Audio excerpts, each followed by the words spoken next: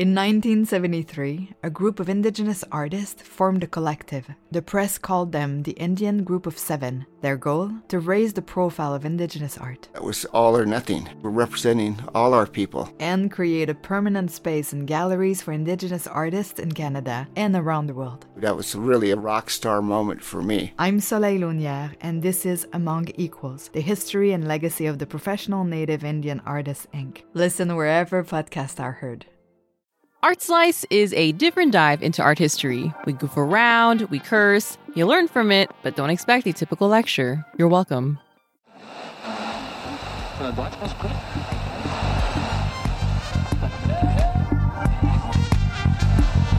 Welcome to Art Slice Podcast, a palatable slurping of art history. I'm Stephanie Duenas. And I'm Russell Shoemaker. This week, we are discussing Martin Wong's painting called Attorney Street Handball Court with autobiographical poem by Pinheiro from 1982 to 1984. So I know I play a bit of a dummy here, play a bit of a heel. But kind of an anti... butt of the loaf? No, well, a little more regal than that. You call it a heel, I call it the butt of the loaf. The butt of the loaf, I don't the want best part of the bread. I don't like the butt. The heels are the best part of the bread. It's almost like a little bun. It ain't right. It's like bonus, you know what I mean? You have the bread, but then you get one hamburger bun. It ain't natural. Anyway, I introduced you to Martin Wong. Sure did. Is that correct?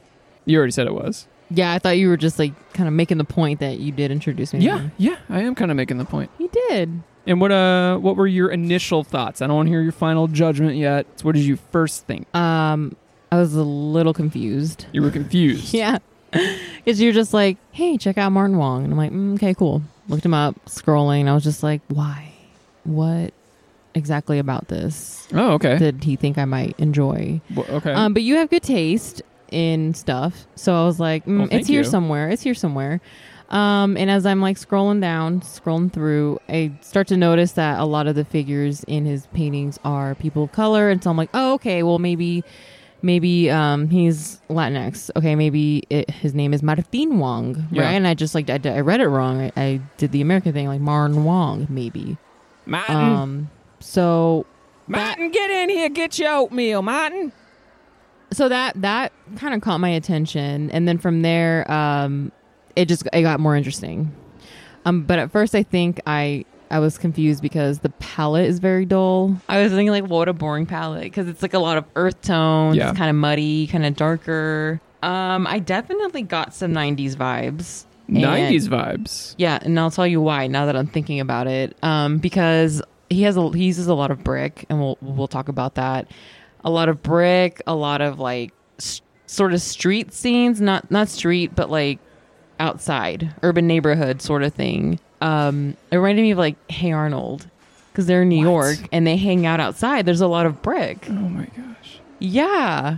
And I was just, and that's why I'm like getting like these 90s vibes. Like, why do I feel like I gotta look that up now. I don't know where you're getting the Hey Arnold thing. They hang out on the stoop. Yeah, I know. They're outside. Yeah, but Hey Arnold's way more colorful. I know. I'm just, as far as like the brick, specifically the brick, I'm thinking of like 90s New York, lower income neighborhood, because that's they're public school streetwise, kids. multicultural, lower class kids. Mm-hmm. And in my personal work, not talking about my work, but my work is very bright and sparkly and iridescent. So when I looked at Martin Wong's work, it was kind of the opposite. I mean, it's got its own thing going in completely different ways. So that's all. That's the only reason why I mentioned the color palette. Okay. In particular.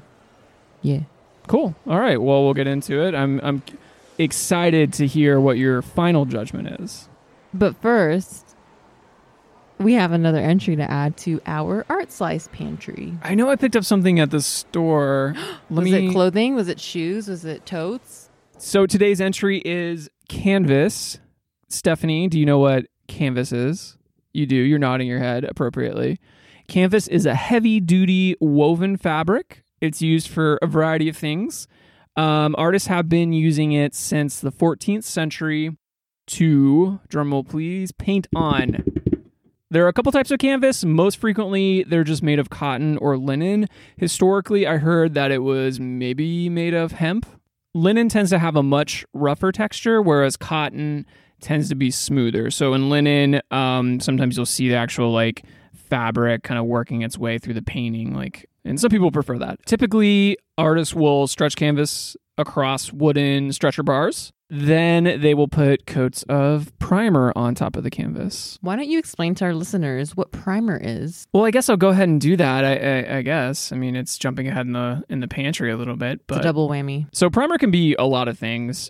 Usually, it is this thing called gesso, which is like a chalky paint, acrylic paint that you put like 12 coats on at least, or at least a few. I do a lot. I do like 30 coats of gesso. But back in the day, actually, you might have used an animal byproduct called rabbit skin glue. Oh, no. So, Steph, you know that stuff we put in our coffee every day that makes our hair all lustrous and our nails all long so that when we walk across our hardwood floors, we tippy-tap.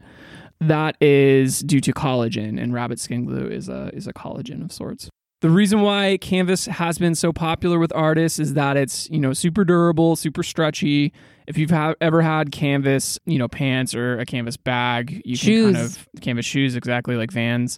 It is a very durable fabric. Depending on how tight you stretch it, depending on like what surface you like to paint on with the canvas, your brush will react appropriately. So if you think about a very tightly stretched canvas that you can almost thump and it sounds like a drum, your brush is going to react to that differently than it would if it was just on the wall. If you just put the canvas on the wall, you put the canvas on a piece of hardboard. So really that is what's so good about canvas is it's very customizable. So artists can really make a surface that they enjoy working on.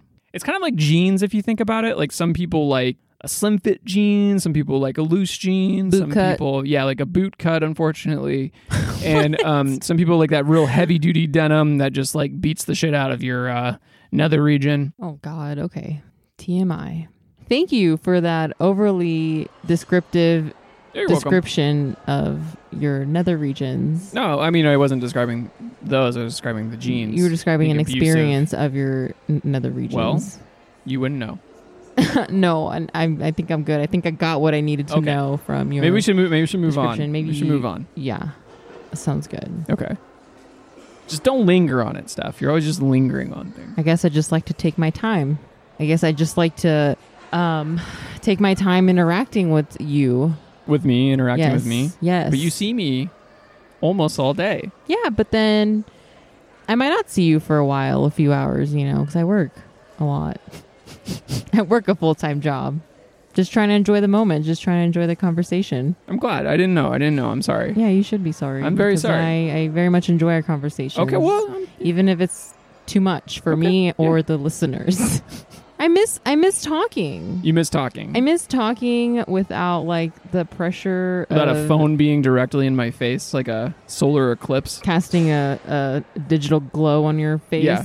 Oh, I mean, no, that's not what I'm saying. I'm just saying, like, human contact is just so weird these days, right? Like, you can't...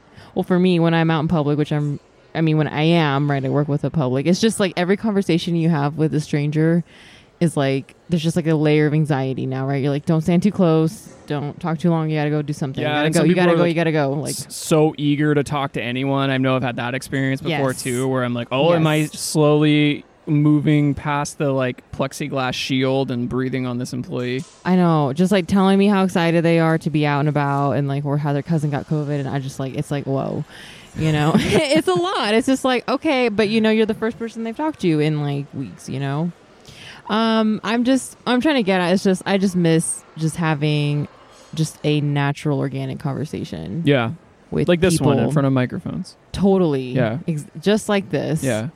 Just like this. No, you know what I'm saying, right? Like when we used to venture out into the world pre-COVID, and you might talk to a stranger, you might say hello, and you might have like a meaningful conversation. Exactly. Like you could be at a gas station rest stop, and there could be 15 urinals, and you could be at the one at the very end. No. And then some guy from, Arkansas or whatever state you're in might just choose to sit in the urinal next to you and just strike up a conversation even though it's 2 a.m.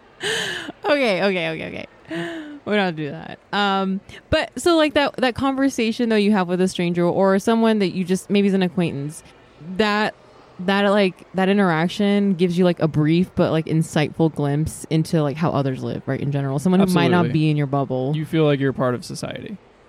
You remember that, you're exactly. You are a part of society. That's a beautiful way of putting As it. fractured as that society may be these days. Speaking of society, Martin Wong struggled to find his place when he moved to New York. Oh, where'd he move from? San Francisco. Oh, beautiful San Francisco. Opposite side of the country. So here's a quote from Martin Wong. It's summing up the paintings he did about New York. Quote, "Everything I paint is within 4 blocks of where I live and the people I know and see all the time." End quote. Beautiful. It's very clear cut, like it. It's just Simpler it's to the point. time. But before we get too far, let's describe the piece we're talking about today. So let's go to the narrative. Folks, you can find the image of Attorney Street. What's it called? It's called Attorney Street Handball Court with Autobiographical Poem by Pinheiro. Great. Duh. Of course. You can find that image and other images that we talk about in this episode on our Instagram page or on our website, both at artslicepod.com .com. or It's the artslice or website. at artslicepod, whatever. You know how to find it. You guys Artslice are Pod. dummies. No, very smart.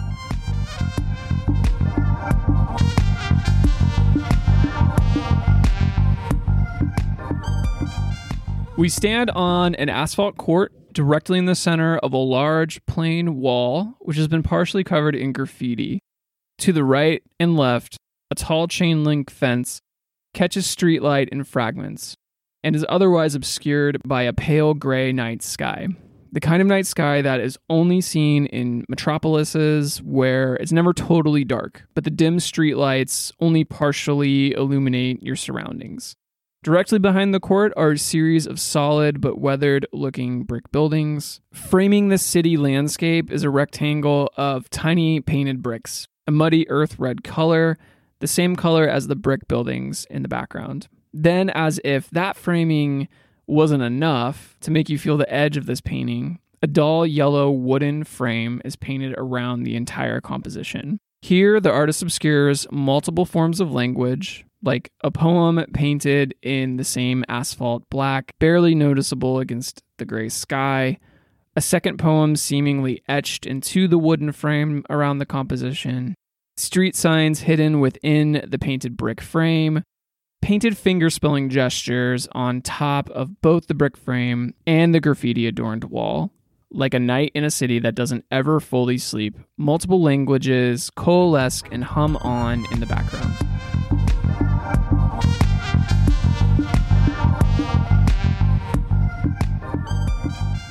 How do we find ourselves here?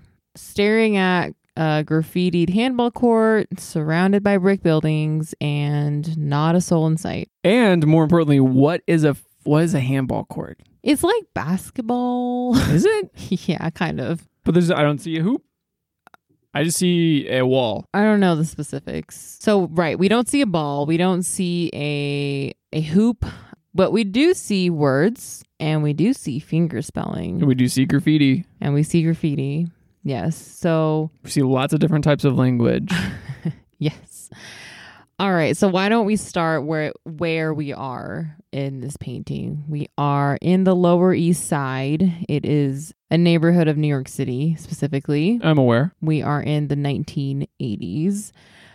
So at this time, the Lower East Side Was full of boutique yoga studios. Wrong. That's how it is now, or how it was at least pre-COVID. Okay, so then maybe then it's just like filled with like Seinfeld. Just a bunch of Jerry Seinfelds running around. What's the deal? What's the deal? What's the deal? What's the Pre-Seinfeld. deal? They're all pointing at each other. Pre-Seinfeld. Yeah. So this is before all the gentrification. We like to call it yogafication. Pre that. It's a working class neighborhood with a lot of people of color. There's a large Puerto Rican population. However, it is like a dismal like urban landscape. Okay. There's like buildings falling apart. There's like literally like piles of bricks and rubble. And it just looked like a bomb went off in that part of the city. Bombs. Yeah, I'm not going to lie. Like it looks like post-war Berlin. Now, in these pictures you have here, are you comparing the two, or are these both New York? No, it's that we're comparing the two. Oh, okay. Which you can, by the way, you can check these out at ArtSlicePod, our Instagram. So yeah, it's working class people trying to make it work in this really rough, falling apart neighborhood. Just, A lot of crime, probably due to the fact that there's not a lot of support. no, right. There's a mismanagement of city funds, and drugs and crime are rampant. It's a tough time. It's a tough time right now in the 1980s Lower East Side. So this is where this is not where we are. filled with Jerry Seinfelds. Not yet. No. Okay. You're getting a little bit ahead of yourself. Quite the contrast from where Martin Wong was just 3 years ago. He had moved from San Francisco just 3 years prior. He was living in the Haight-Ashbury district. The Hashberry. Amongst all the tie-dye t-shirt shops. So I imagine in the 70s it was just like it is now, and it was filled with tie-dye t-shirt shops and record stores. Well, that makes sense because San Francisco was like a huge center for the hippie movement. Like this is The happening. Deadheads, yeah. The counterculture it's on the rise. It's happening. They had their free... the free clinics. Yeah, free clinics. A lot of cool stuff going on. The counterculture was led by young people, right? So this is like an era of experimentation, that included like free love, forced experimentation with psychedelic drugs. So Martin was active in the Bay Area art scene. He was a set designer for a performance art group called the Angels of Light. He was also making ceramics at this time. He did have a degree in ceramics from Humboldt University. So he's making ceramics, but he's also drawing. He's working his magic at art fairs. He's calling himself... He's a magician? In a way, he's making portraits of strangers, charging them $1 each. What do you think that would be today? $1 in like the What do you think that would be today? 1980s. That's like account for inflation and the minimum wage rise. I mean, that's like $1.25 now. Yeah, I guess that's not where I was going, but you're not wrong. So he was like churning out these portraits, and he ended up calling himself the Human Instamatic. Like get your instant portraits here, $1. Okay. So he decides to embark on an adventure, moving to New York City in 1978, leaving his life in San Francisco behind. And he gets to New York, and you know what? There's no room for a kiln. Okay, so he can't make ceramics. Did he bring his kiln with him across the... That would be really frustrating if he like... He's like, all right, guys, can you please help me load this kiln into my car? I just imagine it's like in the back of his trunk. I don't think he did that. I think he knew it was He's going like 30 miles an hour the whole way. It's probably not going to be an elevator. And then he gets to New York City, and like in every window says for rent, underneath it, no kilns. Okay, I'm sure that's not what happened. No cats, no dogs, no kilns. All that being said, he turned to painting. So he taught himself how to paint. He knew how to make ceramics, but he taught himself how to paint with oil, by the way. It's not easy. So he turns to painting completely once he gets to New York. Okay, so in Attorney Street, we have several kinds of language. We have the overall visual language. We have poetry. We have fingerspelling. Which fingerspelling, for those of you who don't know, is a form of sign language. Yes, thank you. American Sign Language. Right. ASL, yep. So he was probably inspired by his multicultural upbringing and experience. His father was part Mexican, and so Martin decided to call himself a Chino Latino. I like that. It rhymes. I do too. Sup, my name's Martin Wong. He grew up, as a Chinese American in Chinatown in San Francisco. So he's always had a soft spot for Chinatown. In San Francisco and in New York. Something special about that place for him. So he had some eclectic fashion choices. He dressed like a cowboy with a Fu Manchu mustache. I like it. Very cool. Yeah. I feel like a lot of art kids had cowboy boots. Something. I did, didn't you? Yeah, I did for a minute. Folks, if you see like a weird looking person... and they're not clearly on drugs, or maybe they're on some drugs, just like give them a hug. They're probably an artist. We're alone in our studios a lot. Sometimes we express ourselves in weird ways, Give them a hug when it's safe. When it's safe to give them a hug. Give them a hug. I'm sorry. Give an artist a hug. As a smaller framed woman, I would not feel comfortable with a stranger coming up and hugging me. Even post-COVID, maybe decades from now, not even pre-COVID did I feel comfortable with that. Okay, well... Do you ever consider somebody else's perspective, No, Russell? maybe I'm more thinking about my perspective. Give me a hug. Give me a cake. Bake us a cake. Keep some cakes in the back of your car. All right. Moving on.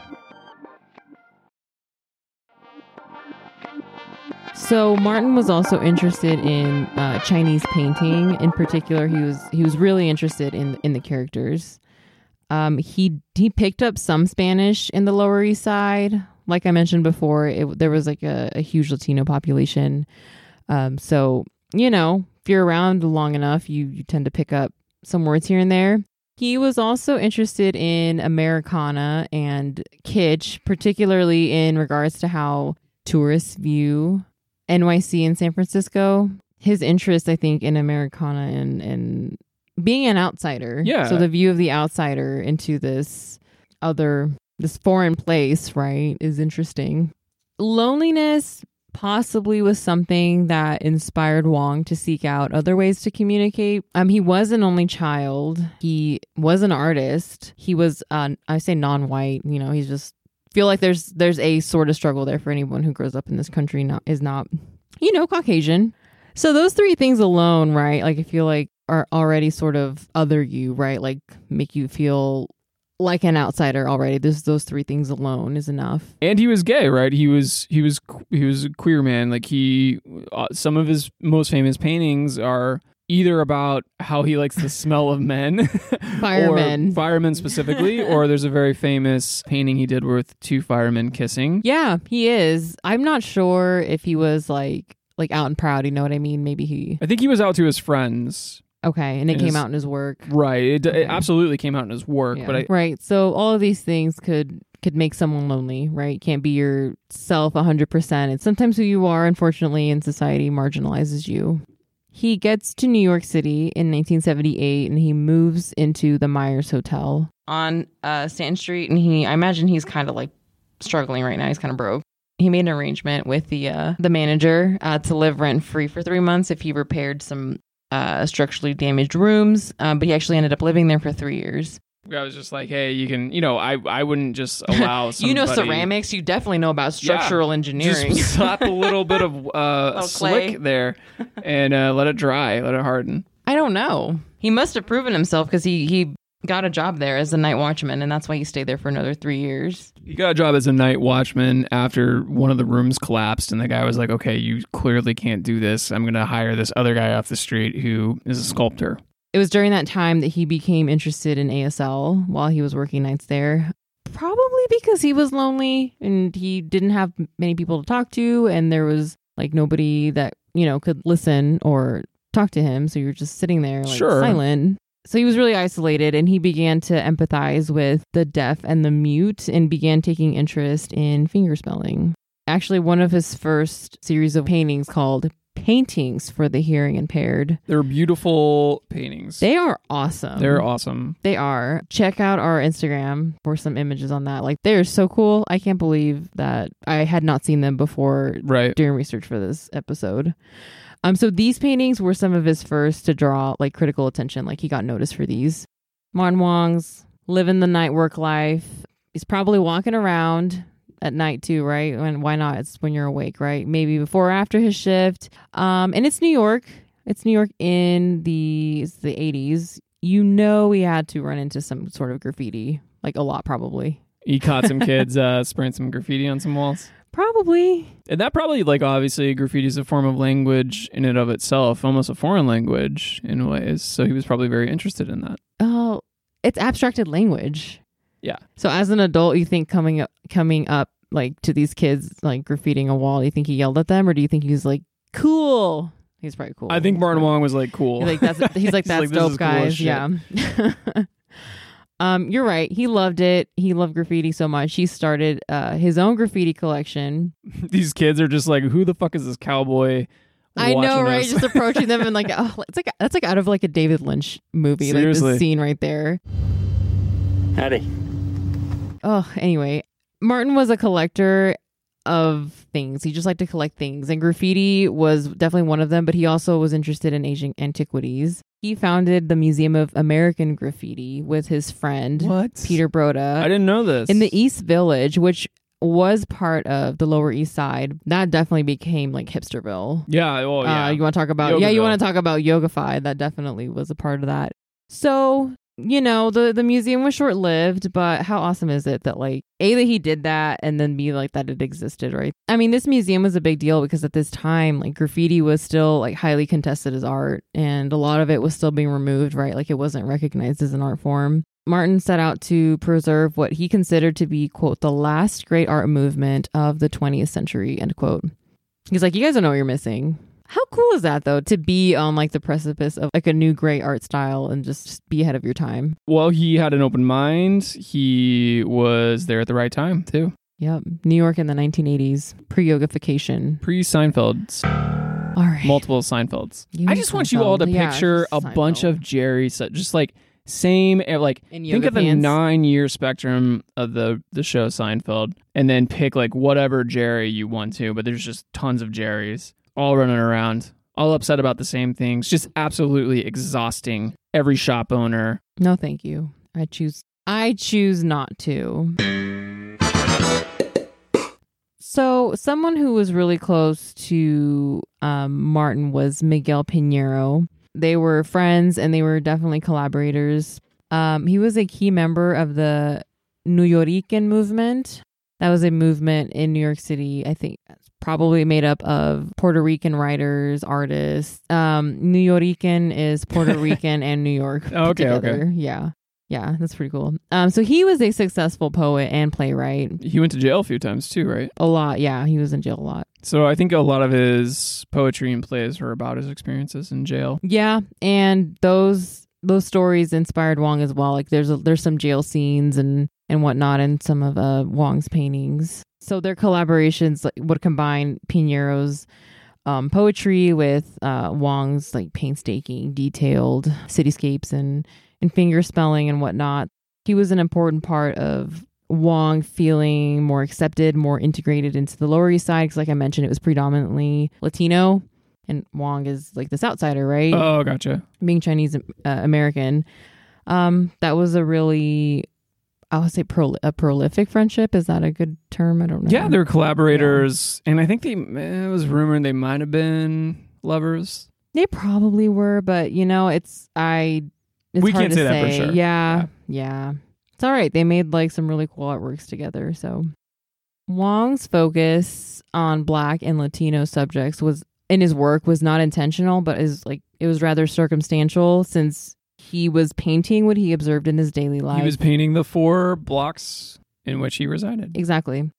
There was a prevailing identity-based theory in the art world at this time, which was for artists to restrict themselves to themes about their own ethnic and racial heritage. So yeah, I mean, honestly, stay in your ethnic lane. Stay in your ethnic lane. It kind Yeah. of feels that way today a Still, little bit right? still.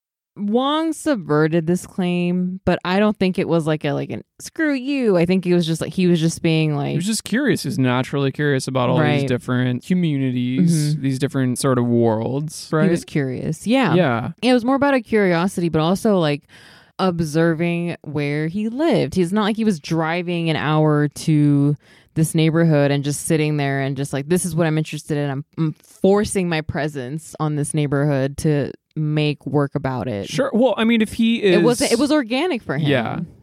If he's Chinese American / Chino Latino, yeah.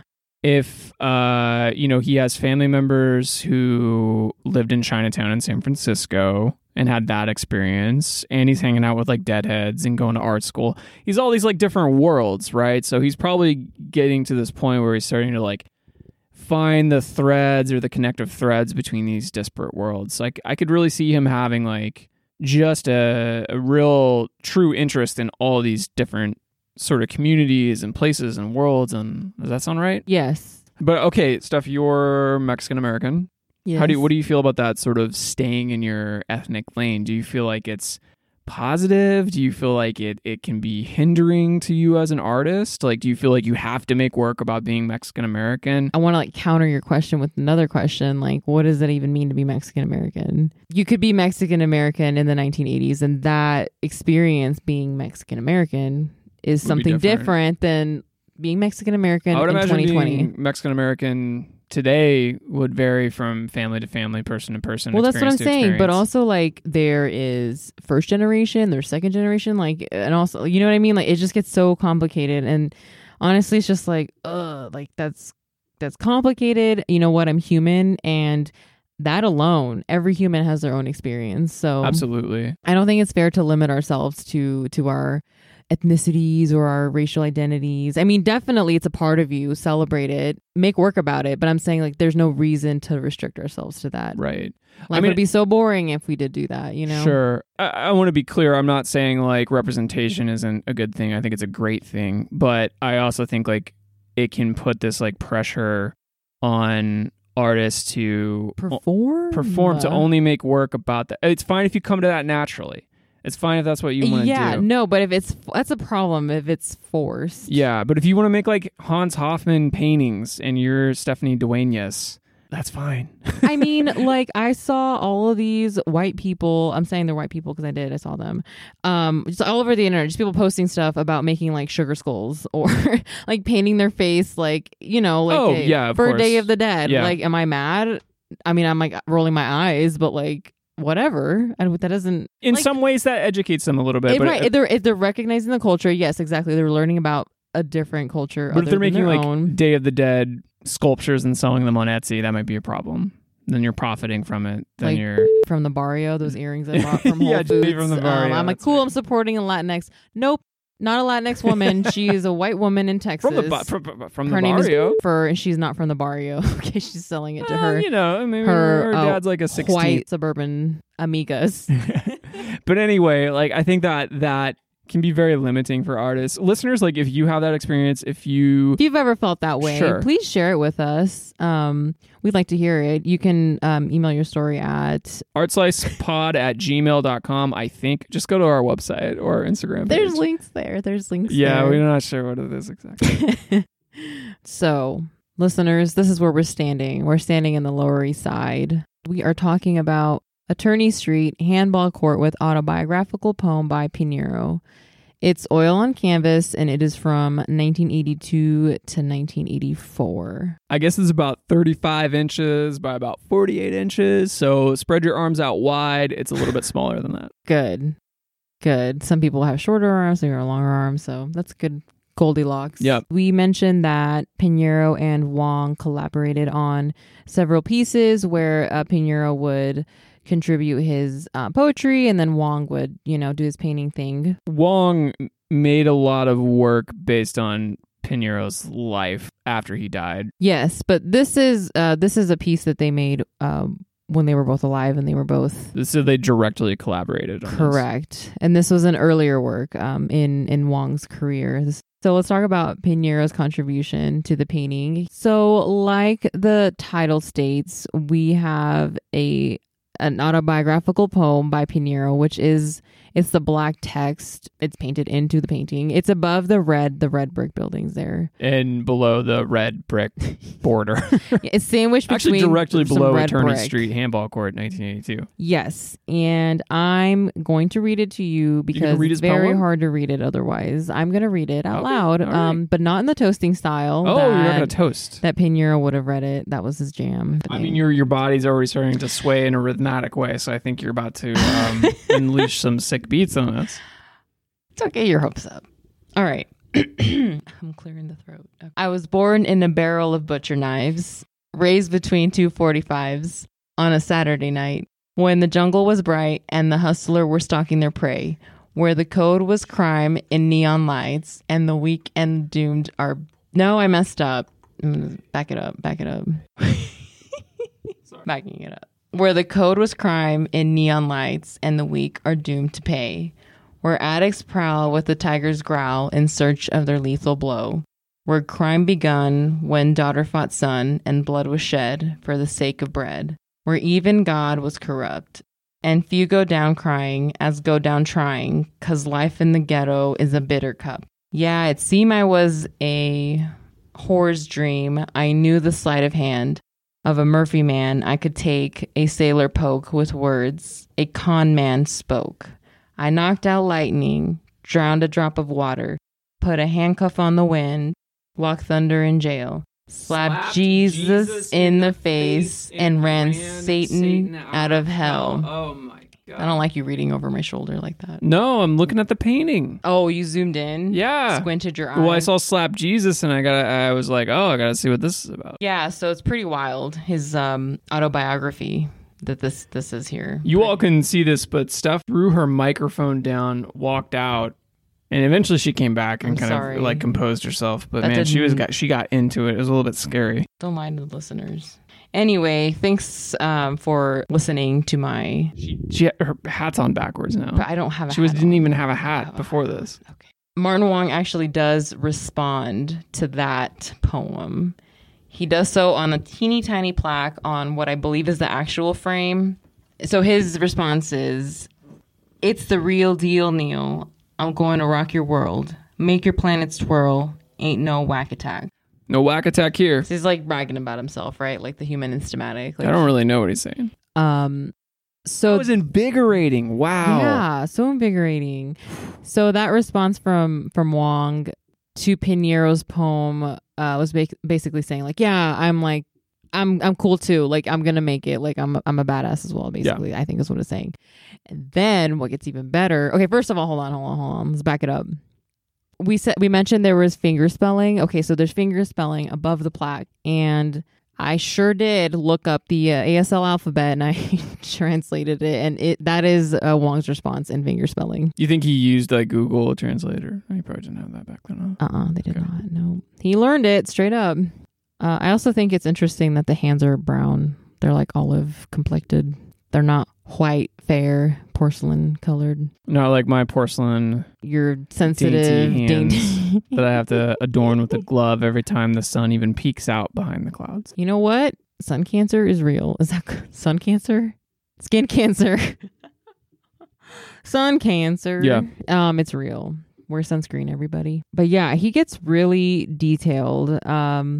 He's just very meticulous when it comes to painting. So Martin Wong is not like, he's not a very abstract painterly painter. He paints like he would draw. If you're going to draw a handball court and a fence and like some brick buildings behind it, that's what it looks like. You don't see a lot of like brush strokes popping up in this, in other words. That's a great point. Very illustrative with it. The sort of weirdness of this composition shines through, particularly because he is doing that. So he's not like spray painting the graffiti onto the canvas. He's painting it painstakingly as if he were like looking at graffiti and trying to like draw that graffiti. So it's kind of like this weird effect because graffiti is very like lucid and free and kind of has the funny. splatter and everything. True. And instead of being like very loose and free, this is a very like controlled response to it. I think you really wanted to get the details. If you look closer to the windows in the brick buildings, like he's got the reflections super down. Detailed. Yeah. The sort of like freedom and looseness that is often found in abstract paintings, you actually find in Wong's work by it not obeying like physical laws in a sense. Like the fact that like the finger spelling are just like floating in the foreground with and the fact cuffs. that exactly Cuffs. like the sort of weirdness and freedom kind of shows up in just the way that he is so creative and strange with his composition. Yes, and I think the fact he's trained in ceramics in that way, like kind of those kind of kooky, like quirky things show up, which makes it great because it's unexpected. Well, and like if you're used to working with clay, like in order to be abstract, you have to be very almost purposeful with like the form that you're making, right? So he's very used to making mold the clay. Yeah. He's used to like the weight of those objects is kind of like showing up in the way he's painting. That's true. Those hands look really dense and chubby and firm. Like if you were to shake those hands, they'd crush my hand. And what I really enjoy about all the different types of language in this piece and the way they just kind of float.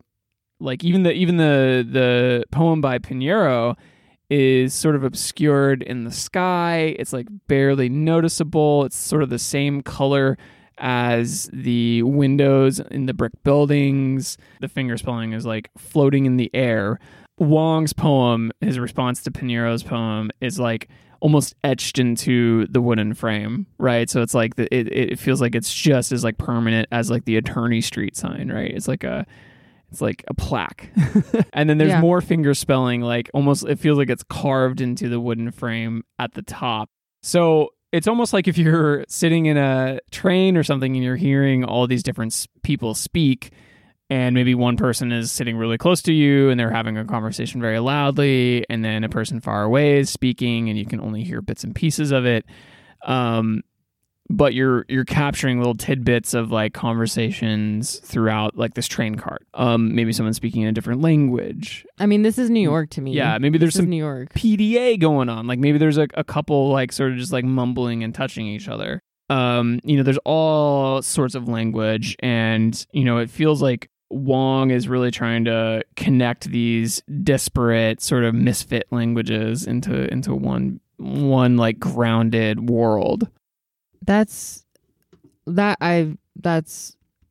really beautifully put. I also just thought that there is no handball. There are no people, but like I think just by the way everything is rendered, everything's painted, and the way everything is placed, like you can just hear it. You can hear like the ball smacking the walls. You can hear the footsteps on the pavement. Like you can hear the chain links like jingling. Like, or even more, you can hear the silence of this piece. It's almost like the conversations and everything were just kind of humming along, and he's just stitching them in there, but right now it's really silent. And then we don't know what handball is. Like maybe you don't play handball, maybe you just look at it.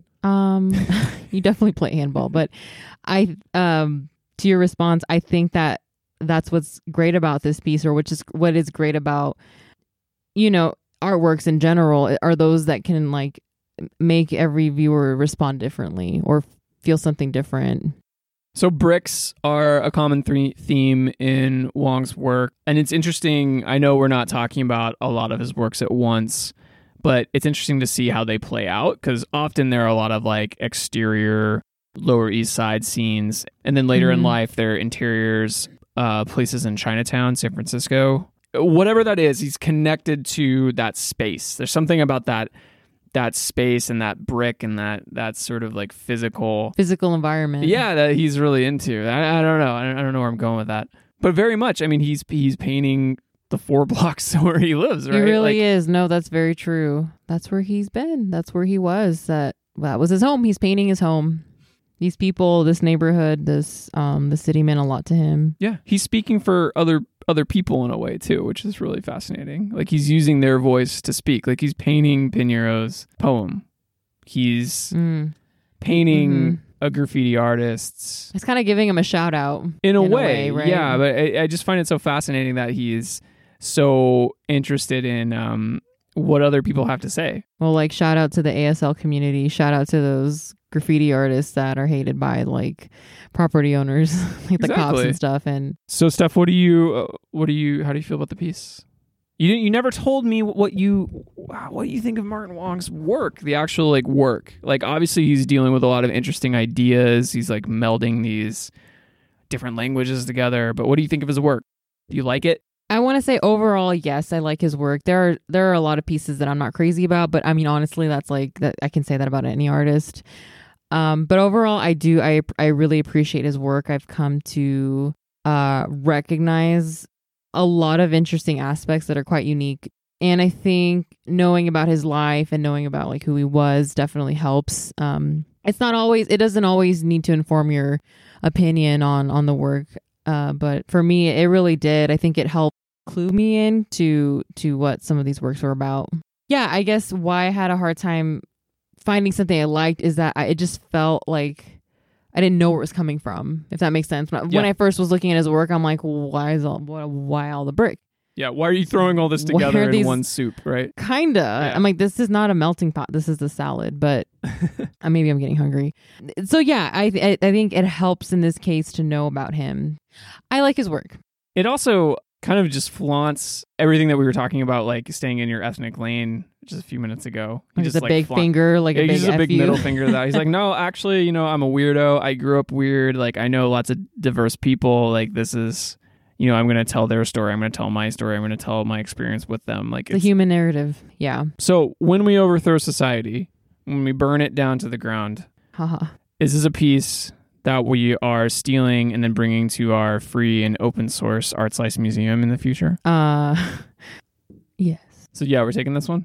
It'd be hard for me not to just steal this and put it in my like bedroom, but As long as people had access to it, I'm okay with it. okay, agreed. Right. Because it's sad when paintings get bought by like private owners. Yeah. And you never see it. They're like locked away in some And that is very mansion sad. castle in Malibu, and you just never see it again. It shows up years later on Antique Roadshow. Anyway, taking it back to Martin Wong. So around 1996, Martin moves back from New York to San Francisco due to health complications related to AIDS. Yeah, so they had a better treatment plan for AIDS in San Francisco than in New York at the time. He died at the age of 53 in 1999, so just a few years later. That's so heartbreaking because he would be alive today. Martin Wong was a bit overlooked in his lifetime, but since he passed away, he's gained more fame, and his works can be found in several collections worldwide. More recently, the Martin Wong Estate had a collaboration with a brand you may have heard of, Supreme. Yep, a little collab that it included button-ups, t-shirts, hoodies, skateboards, ranging from $50 to $250. Yep. Great. But I think the silver lining is maybe that it shed some light on his work for these youngsters that maybe would not have been exposed to his work at all or art at all. So that's something to celebrate, I think. I'm not sure he would have approved of the appropriation of their brand logo. Yeah. So for those of you who know the Supreme logo, it's definitely lifted from an artist that we will speak about at some point. Anyway. So do you know at all about Martin Wong's work when he was older? And not so many earth tones. It's more colorful. Kind of takes it back to his roots, his Chinatown roots. I don't think I am. Tell me more. We'll have to do some later period Martin Wong works. Part 2. Yeah, when we rediscover him. Like prequel, sequel, like middlequel. Middlequel? Yeah. What? Like, you're talking about not a prequel, and it's not a sequel because we've already talked about his death, so it's like a middlequel. You're talking about The Thing. Huh? There's a name for that. It's The Thing. What's the thing? Like, okay, so there's a movie. Yeah. That's the movie. And then you have a prequel to that movie. Yeah. Or you have a sequel to that movie. Okay. You don't then call that movie the middlequel. Well, but where would you put that in? Because we've already talked about like beginning to end. This is the original. I don't think you can. I don't get it. It's You okay. don't. That's fine. Okay, listeners, if you have any questions or comments about this episode, please feel free to contact us at artslicepod@gmail.com. And we would love to see work you make from your 4 blocks. What did he say? What was his quote? Yeah, all the work he makes is from 4 blocks. Everything I paint yada. is within the 4 blocks of where I live. Yeah. And So the people I know and see all the time. For your art assignment, go and send us some artwork that you made from your 4 blocks. It's going to be of a lot of... Or 4 walls. I was going to say, it's going to be a lot of interiors and Zoom screenshots right now, probably. But anyway, listeners, if you see interesting paw prints, if your roommate leaves behind a stack of dirty dishes to soak... Why are you looking at me like that? I don't know. And, it creates a beautiful composition, even though you're frustrated that you're cleaning it up again. You know, that wine glass could also have a beautiful TV glow. We'd love to see it. And you can go to our website at artslicepod.com and see what we've made from our 4 walls. So that sounds kind of interesting. There's a little art challenge for you. And listeners, don't forget to rate and review, and subscribe, like or subscribe. I don't know how that works. Us on all the platforms. It really helps. We're a very new podcast. Getting the word out is really helpful. We love doing this, and if you love us, please share. Your grandma, your uncle, your cousin, your neighbor. All right, so I guess we'll see you next week. And no, your kid could not have painted that. Bye. Bye.